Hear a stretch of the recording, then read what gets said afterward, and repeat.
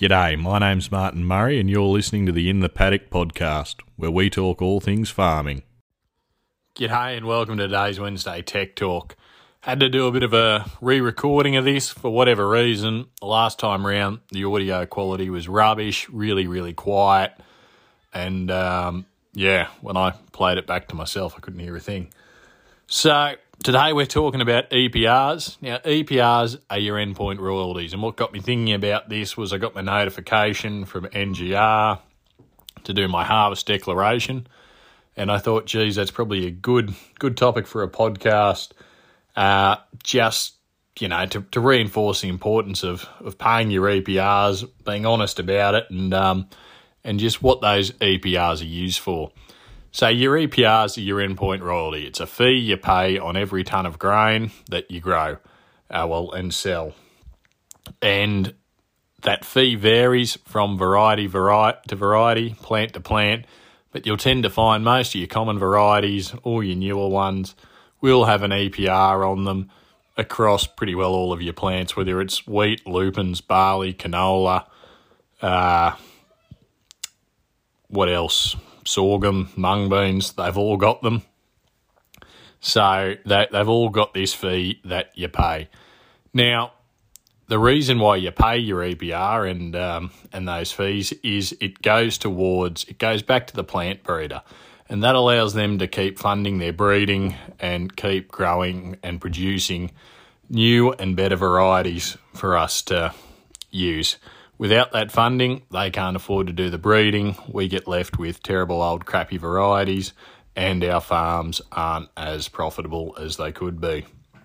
So therefore, really important to do your harvest declaration properly. Be honest about how much you've grown and the varieties that you've grown and delivered, and cough it up. It's like $4 or $5 a tonne. That's 2% of the grain's value, something like that. Definitely well and truly worth the value that you get out of it in those new varieties.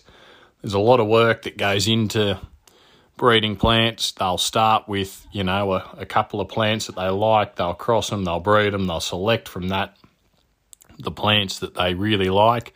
They'll get the seeds out of the heads of those plants and then they'll sow them in single lines and do a bit of an increase from there. Once they've got enough seed to go into commercial trials, they'll be doing small plot trials, they'll do paddock trials. They'll put it in a range of situations to see how that perform, but it's a 10-year process to develop a new variety. And it's really important, that they have that assurance that they know they've got good funding for years to come to keep working on these new varieties and keep developing them for us. A few years ago, I was very lucky to be at a place in New Zealand that did that very early seed increase where they had just a single variety and a single line, and there would have been, 3-4 hectares maybe of these single line seed increases. I couldn't believe it, and of course they were, assessing all these different varieties while they were growing there in this little increase patch, and obviously they all had to be harvested separately, stored separately, and there was a lot of work that went into it, and that was just at that one step. The logistics of it were mind-boggling. So it's an expensive, long, slow process to breed new varieties, but it's well and truly worth it, and it's your EPRs that fund it.